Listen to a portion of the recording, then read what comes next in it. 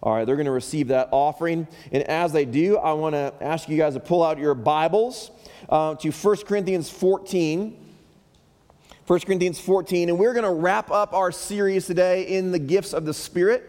This is our last Sunday that we're going to be in this series. We've been walking through this now. This is week 6, and we've unpacked a number of spiritual gifts over the past 6 weeks that are listed in 1 Corinthians chapter 12. But we're going to step out of 12 for a moment, because the last 2 gifts that Paul lists in that list of gifts in chapter 12 are the gift of various tongues, and to another, the interpretation of tongues, is how it is read there in chapter 12. And so these 2 gifts, really, well, one of the 2, is I would argue the most kind of controversial of the gifts. It's one of the gifts that kind of divides the church, and it has divided the church over the past, I don't know, 100 years, rather than uniting the church over the past 100 years. It's one of those things that the moment you kind of begin to speak of it, people begin to kind of squirm a little bit, and they're like, wait, what are we going to do? Is this going to get really weird? For those of you who are brand new to Flourishing Grace, let me start by saying this. In my time here at Flourishing Grace, no one has ever we've never had anybody in the gathering kind of publicly speak in tongues. And so I don't think that's going to happen today. I can't promise. I don't know. But I don't think it's going to happen today. I don't want to weird you out. I want to say this. I think that when I look at kind of the disagreement around tongues, most of it, the majority of it, the vast majority of this kind of volatile argument is wrapped around today. What is the role of tongues in the church, in the world, in the life of a follower of Jesus today, right? Not what does the Bible say about it, but what is it doing today, right? So some people would say, man, it just doesn't exist today. It does not exist. And other people would kind of adamantly disagree. No, it absolutely exists today. And some would say, well, it exists in this way today, but not in this way today. And some would say, no, it exists in this way, not this way. And so it's all about today and what I've experienced in my life and how this has impacted me, or how I don't believe it's impacted me and it hasn't impacted anybody else, right? And so what I want to do this morning, rather than to get into that, I just want to get into the Word. Right? That's what we do here at Flourishing Grace. It's not about my opinion or your opinion or my experience or even your experience. I don't care about things that you've felt. And I hope you don't care about things that I've felt either. What does the Word of God say for our lives? And so what I want to do is just kind of set all of the arguments aside for a moment and say, hey, what does the Word say about tongues? For Paul, in his day, when he wrote to the church in Corinth, what did he say? What did he say to them about this gift in their day? There's no scholar worth their salt that would say that it never existed. It was never a real thing. Okay, we're going to see today that there is a gift of tongues. It did exist at least at some point, and we're going to unpack that. We're going to look at it today and say, what did Paul say about it? And then at the end, I'll kind of share a little bit of kind of my opinion for today. So let's dive into it together. Here at Flourishing Grace, we believe that this is the Word of God. It's inspired by Him on every page. And so if you are able, would you stand with me as I read it for us this morning? 1 Corinthians 14, we're going to pick it up in verse 6. Verse 6. Now, brothers, this is Paul writing to the church in Corinth, if I come to you speaking in tongues, how will I benefit you unless I bring you some revelation or knowledge or prophecy or teaching, right? He's listing other gifts. If even lifeless instruments, such as the flute, the harp, do not give distinct notes, how will anyone know what is played? And if the bugle gives an indistinct sound, who will get ready for battle? So with yourselves, if with your tongue you utter speech that is not intelligible, how will anyone know what is said? For you will be speaking into the air. There are doubtless many different languages in the world, and none is without meaning. But if I do not know the meaning of the language, I will be a foreigner to the speaker, and the speaker a foreigner to me. So, with yourselves, since you are eager for manifestations of the Spirit, right, the gifts of the Spirit, strive to excel in building up the church. Therefore, one who speaks in a tongue should pray for the power to interpret, the gift of interpretation. For if I pray in a tongue, my spirit prays, but my mind is unfruitful. What am I to do? I will pray with my spirit, but I will pray with my mind also. I will sing praise with my spirit, but I'll sing praise with my mind also. Otherwise, if you give thanks with your spirit, how can anyone in the position of an outsider say, Amen, I agree to your thanksgiving, when he does not know what you are saying? For you may be giving thanks well enough, but the other person is not being built up. I thank God that I speak in tongues more than all of you. Nevertheless, in the church I would rather speak 5 words with my mind in order to instruct others than 10,000 words in a tongue. Brothers, do not be children in your thinking, be infants in evil, but in your thinking be mature. In the law it is written, by the people of strange tongues and by the lips of foreigners will I, God, speak to this people, and even then they will not listen to me, says the Lord. Thus, tongues are a sign not for believers, but for unbelievers, while prophecy is a sign not for unbelievers, but for believers. If therefore the whole church comes together and all speak in tongues, and outsiders or unbelievers enter, will they not say that you are out of your minds? But if all prophesy and an unbeliever or an outsider enters, he is convicted by all. He is called to an account by all. The secrets of his heart are disclosed. And so falling on his face, he will worship God and declare that God is really among you. What then, brothers? When you come together, each one has a hymn, a lesson, a revelation, a tongue, or an interpretation. Let all these things be done for building up. If anyone speaks in a tongue, let there be only 2 or at most 3, and each in turn, and let someone interpret. This is the word of the Lord. You guys can have a seat. Are your legs tired? I have to stand here the whole time, guys. Come on. All right. So that is a lot. That is a lot, but Paul is giving kind of a broad and encompassing definition and working out of tongues. And so one of the books that we've been reading, that some of our staff have been reading, and myself and our lead shepherds have been reading, is a work by a guy named Sam Storms. It's been quoted a few times in this series. Sam Storms is a pastor in Oklahoma City. He's written a few books on spiritual gifts. And one of those books is The Beginner's Guide to Spiritual Gifts, which is... that's us, okay? We're beginners. We're not a charismatic Pentecostal church. We're kind of these beginners, and we're saying, man, let's be faithful to this, but let's just admit that we are, for the most part, most of us in the room anyways, are kind of new to this. And in that work, he defines tongues. And he defines tongues using this text, using 1 Corinthians 14 and a little bit from Acts, and we'll get there in a second. But he says it this way. He says, the gift of tongues is simply the Spirit-energized ability to pray, worship, give thanks, or speak in a language other than your own or the one you might have learned in school. All right, so let me say that again. The gift of tongues is simply the Spirit-energized ability to pray, worship, give thanks, or speak in a language other than your own or the one you might have learned in school.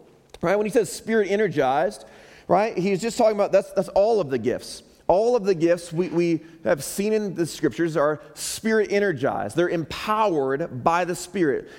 Each of the gifts is a manifestation of the Spirit. It's the Spirit showing up, producing himself in our lives, and producing this work of his own. Not a work of our own, but a work of his own. It's a Spirit energized, a Spirit powered, a Spirit manifested work, right? And so we see this in all of the gifts. And so he says, man, this gift in particular, right, is this ability, this kind of supernatural working of the Spirit, giving the ability to pray, to praise or worship, to sing, or to give thanks, or the kind of the flip side of the coin is this ability to speak in a language other than the one that you know how to speak or were taught how to speak in school.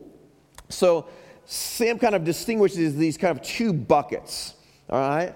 There's two buckets. Number one, on this side over here, there's a spiritual language that's that no one, it's unintelligible. No human being can say, oh, I know that language. We don't know that language. It's a spiritual language. This is what he's talking about when he talks about that prayer, praise, and giving thanks. And then over here, there's another bucket that's a intelligible language, maybe not to you, right? It's not a language that you know or a language that you're familiar with, but it's a human language. So we have a spiritual language, we have a human language, right?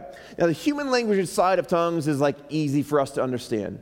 And most people don't argue about this. Most people would say, yeah, I get that. I understand that. And I could see why God would do that. And I believe that God can do that. I believe that God has done that. And I believe that God might do that again, right? And some would say that all of the examples of tongues in the Scripture are this language. I would say it's pretty clear that that's not true. There's a distinction between the two. Paul makes it pretty clear that there's two different types of things going on here. There's a human language and a spiritual language. Now, the human one we see kind of most famously in Acts 2. All right, Acts 2, if you've been around the church, you grew up in the church, you know the story. All right, Jesus has died. He's risen from the grave. He's been with his disciples on earth for 40 days. He ascends into heaven. And then he commands them to wait for the Spirit, to wait on the Spirit of God. And so they're in Jerusalem, they're waiting on the Spirit of God, and the day of Pentecost comes, the celebration of Pentecost, and the Spirit is produced in their lives. The Spirit shows up, right? And now Pentecost is a massive celebration. It's a feast. And so people, Jews, have come from all over, all of their nations, all of their tribes and languages have come and descended on Jerusalem. And then also people who are coming to sell goods to these crowds of people, right? Where there's a massive crowd of people come to sell their goods. And so they've come from all different walks of life, all far-reaching corners of the known world. They've come to Jerusalem to be a part of this week, this celebration, this Pentecost. And the Spirit shows up, and these Galileans, these kind of uneducated people who are followers of Jesus, the Spirit descends upon them, and they begin to speak in tongues. But it's an intelligible human language. We see this in Acts 2. I'll read it for you. In fact, I think, is it up here on the screen? Let me read it from the screen because it's rather than flipping there. And they were amazed and astonished, saying, are not all these who are speaking Galileans? Right? So everybody there is amazed. And how is it that we hear each of us in our own language? We're hearing what they're saying in our own language. They don't speak our language, but we're hearing it. And then he goes on to list all of these places that I'm going to butcher. Parthians and Medes and Elamites and residents of Mesopotamia, Judea and Cappadocia, Pontus and Asia, Phrygia and Egypt and parts of Libya belonging to Cyrene, and visitors from Rome, both Jews and prophets, Cretans and Arabians. We hear them telling in our own language the mighty works of God, right? So these Galileans, uneducated, small town, little fishing community, right, are speaking all of these foreign languages kind of all at once, right? Now, I went to, in high school and college, I've taken 8 years of Spanish. 8 years! 8 years I've studied Spanish. And I love to pretend like I can speak Spanish, but I can't, right? If you put me in Mexico City and you're like, all right, dude, just declare the mighty works of God, I'd be like, I couldn't do it. I couldn't do it. I'm a failure when it comes to Spanish. In fact, I will disclose this. I've only failed one class in my entire life, Spanish. I just blew it. I just blew it. I couldn't do it. I could not possibly do it. And so you have these uneducated people who don't have any years of training in any other foreign language, and they're speaking fluently and beautifully to the point where all of these other people from these other places are amazed at their ability to speak it, and they're declaring the mighty works of God. Now this is, I said before, this is easier for us to wrap our minds around and to be okay with and kind of nod our heads and be like, yeah, for sure, I can see why God would do that. And even in our own day, I've heard stories of missionaries in foreign places where they're just desperate for God to move, and being able to give a language that is intelligible to the person that they're speaking to, even though they don't speak the local language, right? And we can wrap our minds around this and say, I could see why God would do that, why he would give somebody the ability to declare his glorious works to somebody who they can't communicate. Otherwise, they don't have the human ability to communicate. God gives them a supernatural ability to communicate in a human way, right? So many people will say, I don't have a problem with that. I can wrap my mind around that. But where it gets weird, right? And even Paul says it's weird. Okay, Paul gives you the freedom to say, hey, tongues is kind of weird. Right? He says it's weird in 1 Corinthians 14. Where it gets kind of messy, when it gets kind of like, I don't know about this, is in the spiritual language. The spiritual language is the other side of tongues that we see, and we see in that definition prayer, worship, or praise, and then giving thanks. All right, we see in 1 Corinthians 14:2, we did not read this passage earlier. I'll read it for you now. Paul says, for the one speaking in a tongue speaks not to men, but to God. Now, see, that's not the same as Acts. Who are they speaking to in Acts? They're speaking to the people who are there. So Paul's describing something different here, which is why I would say it's not the same thing. It's just, that's a weak argument, I feel like. Speaks to men, not to God. For no one understands him, but he utters mysteries in the Spirit. Right? So Paul says, man, this spiritual language, this other bucket, is something different. It's somebody who's not speaking to men, not speaking to anybody in the room, speaking to God. He's speaking these kind of mysteries. Nobody understands it. No one can understand it. It's not a human language because that's how we know. No one can understand it. And so he's speaking these mysteries to God in the Spirit. He utters mysteries. Now, Sam, in that definition, right, prayer, worship, and thanksgiving, he gets that from verses 14 through 17. If you're following along in your Bibles, 1 Corinthians 14, Paul says this. He says, for if I pray in a tongue, my spirit prays. Right? There's that prayer piece. But my mind is unfruitful. Right? Paul is saying, even I don't understand what I'm saying. When I'm speaking in tongues, it's not beneficial to my mind.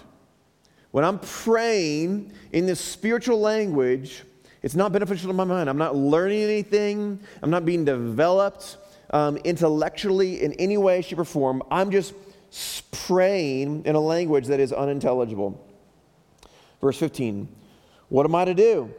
What am I going to do? What should I do? Paul says, I will pray with my spirit. I'm going to go on speaking in tongues. But I will pray with my mind also. Okay? I'm going to do both. I'm going to allow the Spirit to be manifested in my life and to produce these words that I don't understand as I lift these praises to God and these prayers to God. But I will also engage my mind and I will speak intelligible words that make sense to me, that I know what they mean. I will speak those words also as I work on crafting it and molding my image and my view of the Most High God. As I think on the cross and I think of the resurrection of Christ, I will use my mind to dive deep and to shape and mold and develop, and I'll speak those words over the church and over my life. I will use my mind as well. I'll pray with words and I'll pray in tongues. He goes on and says, I will sing praise with my spirit. I'll sing praise with tongues. but I will sing praise with my mind also. All right, this idea of singing in tongues is something that I think, in my life anyways, I've experienced more. Now, I've never spoken in tongues. I've never done that. But often I will hear people in a gathering, whether it's here at Flourishing Grace or back in Chicago where I'm from, right? Maybe you're sitting in a row and you're singing, and all of a sudden the person behind you, they're singing too, which is like, that's not what's on the screen, man. That's like, where are you from? Oh, wait, no, you're a white guy. You're from here. That's not a language. That's not right. They're speaking in an intelligible language that no one knows, that no one can interpret. No one has this ability to translate what they're saying because no human knows it. But they're just kind of singing quietly to themselves. And Paul says, man, I'm going to do that. I'm going to sing in the Spirit, but I'm also going to sing with my mind. I'll look at the screen and I'll read the words and I'll declare the truths of Christ. I'll declare the work of the cross. I'll declare my assurance that's found in Him. I'll declare the mission that He's called me to through song. I'll sing those over my brothers and sisters who gather together. We'll do the work of worship with our minds, but also with our spirit. And then he moves on to giving thanks. In verse 16, he says, otherwise, if you give thanks with your spirit, how can anyone in the position of an outsider say amen? How can everybody be like, yeah, I agree with that. Yeah, amen. Let's give thanks to that. To your thanksgiving when he does not know what you are saying. For you may be giving thanks well enough, but the other person is not being built up. You might be giving all kinds of thanks. You might be giving just beautiful, wonderful thanks to the Most High God, then just astounding, supernatural thanksgiving, but everybody else in the room is just like, what? But Paul says, no, I'm gonna do it. I'm gonna give thanks with my spirit. I'm gonna give thanks with my mind. And so we see these kind of three versions, at least three, maybe there's more, but at least three that Paul kind of gives us of what in his mind tongues was effectively doing. It was effectively praying, praising, and giving thanks. And so we see that. But then Paul kind of begins to distinguish between the gathered church and the individual person and their individual life. All right, Paul says in verse 4 of chapter 14, he says, the one who speaks in a tongue builds up himself, but the one who prophesies builds up the church. Now, a few weeks ago, actually it's probably about 4 weeks ago now, in chapter 12, we talked about how all of the gifts are for the common good.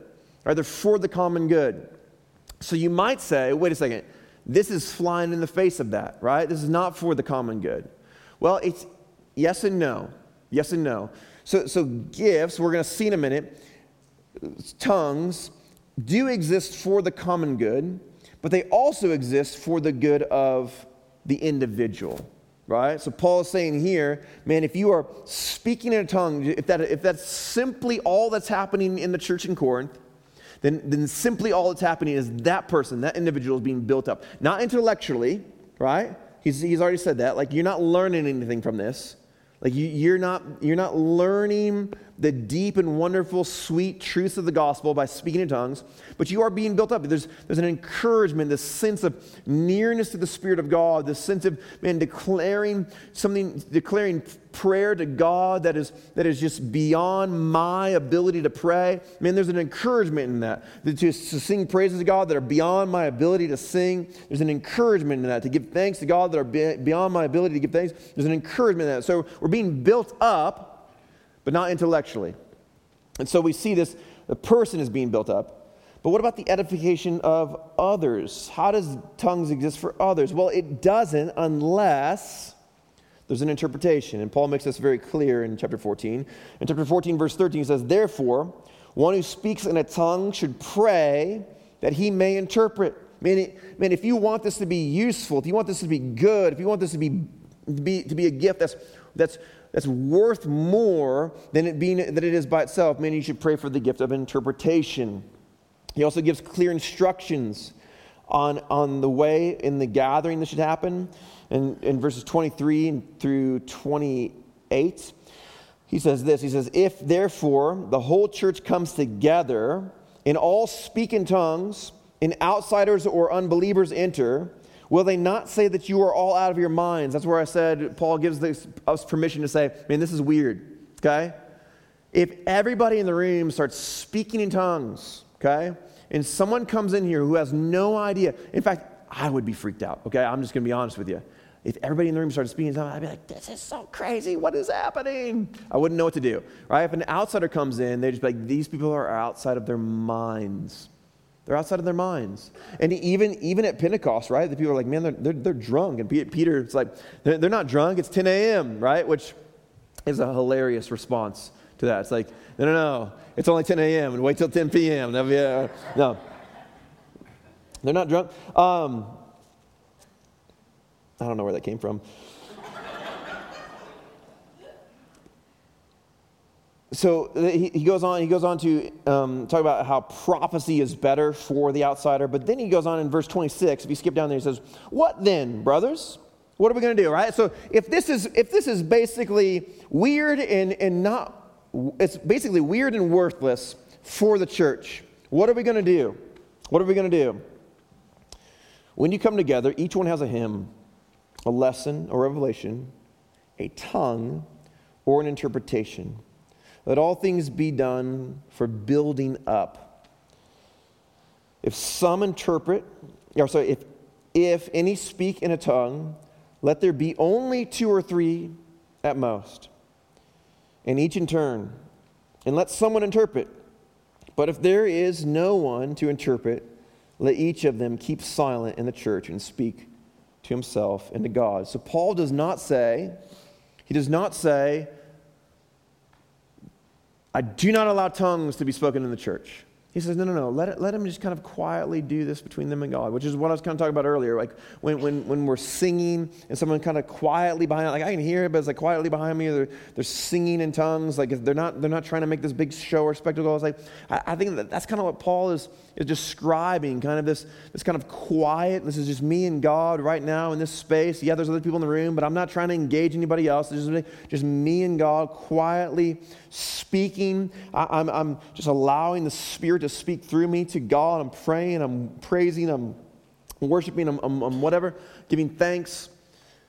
But Paul says, man, if there is someone who has this ability to interpret, if there's someone in the room that it's like, I know what they're saying. I don't know how, but I can hear that clear as day. I know what they're saying. Then I can't translate it because I don't know that language, but I have been given the supernatural ability to interpret. The Spirit is giving me the words that they're saying. Paul says, man, that's for the good of all people. That's God speaking to his church. And so allow it. Now, again, I said at the beginning, that's never happened here at Flourishing Grace. In fact, I will say this. I've experienced speaking in tongues a number of times in my life and in ministry. And what's sad about it is I've never experienced the interpretation of tongues, ever. I've never seen that gift. I've never been witness to someone with that gift. I've been in churches where all of a sudden someone will stand up and they start speaking in tongues. I'm like, oh man, this is crazy. And all of a sudden, like the response is someone over here starts speaking in tongues. I'm like, oh, okay.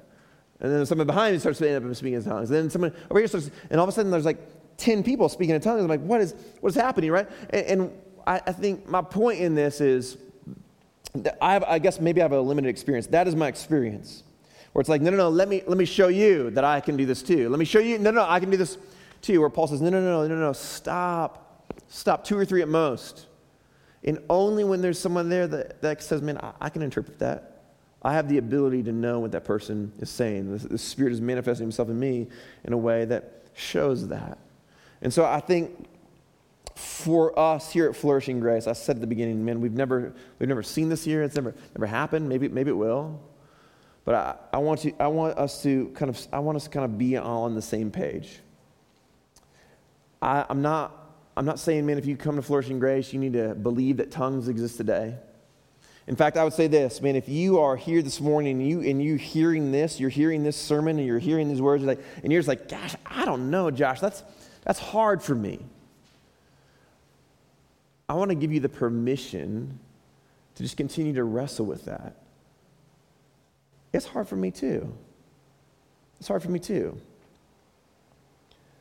And so wrestle with that. Don't give up on it. Don't close down just because you've never seen, you've never heard, you've never experienced, but wrestle with it. And wrestle with the Word, not with your experience. And what does the Word of God say? And I think it's true for all of the gifts, right? We see in 1 Corinthians 12:11, and this is kind of the last verse in that section that we've been working through. In 1 Corinthians 12:11, Paul says this to the church. He says, all these gifts, everything that we've talked about, from word of wisdom and knowledge and miracles and healing and tongues and prophecy and faith, and all of these gifts are empowered by one and the same Spirit who apportions to each one individually as he wills. And so I just want to, kind of in closing, bring us back to the thing that we've been kind of pounding all along. The hope of this series, we'll come back to tongues. We've only covered, we'll come back to gifts. We've only covered a few of the gifts. And so we'll come back to gifts. We'll preach on gifts more in the future. But my heart and my cry to you, Flourishing Grace. If you call Flourishing Grace Church home, okay? If you're new here, that's okay. You can ignore me. If you call Flourishing Grace Church home, my cry to you is to pursue the Spirit of God, to pursue the Spirit of Christ in your life, to know that there is something far richer and far better when we have an intimate relationship with the Spirit. If you want a flourishing relationship with Jesus, you need an intimate relationship with the Spirit of Jesus. And so I just want to challenge you again to pursue that and to be open to whatever He might have for your life, whatever gifts He might want to produce, or whatever supernatural things He might want to do in you. Be open to that. Pursue that. Let's pursue that together in a community. Let's remind ourselves that there's just nothing greater in this world. There's nothing sweeter in this world than a relationship with Jesus. You will never find anything better for that. I don't know what you came in here this morning searching for or looking for, or what pain you're looking for or relief from, but you will never find anything more relieving, more sweet, more wonderful than a relationship with Jesus. And the deeper we can dive into that relationship, the more joy and the more sweetness we will find there. And so let's explore, let's dream, let's discover as we kind of walk in this intimate relationship with the Spirit. All right, let's stand. I'm going to pray for us. Yeah, Father, we come before you and just confess. Confess. Some of us in this room, maybe a lot of us in this room just need to confess. I mean, the idea of some of these gifts are much harder than others. Some of these gifts, when we talk about it and we think about it, it's like, okay, yeah, it's cool that it's in the Bible, but in my life, I don't really know if I want that, or I don't really know if I believe in that. I pray, Holy Spirit, that you would cultivate in Flourishing Grace a hunger for you, an earnest desire for you to be present in our lives, an earnest desire to experience your outpouring in our lives. And so might we be a people who are just open to whatever you may have for us. Might we be people who are constantly wrestling together with your word and with the things that maybe are harder for us to understand. May we never be a people who cease to question and press in. Let us wrestle. And let's fall deeper in love with the person of Jesus Christ. I pray these things in His name, and in Jesus, amen.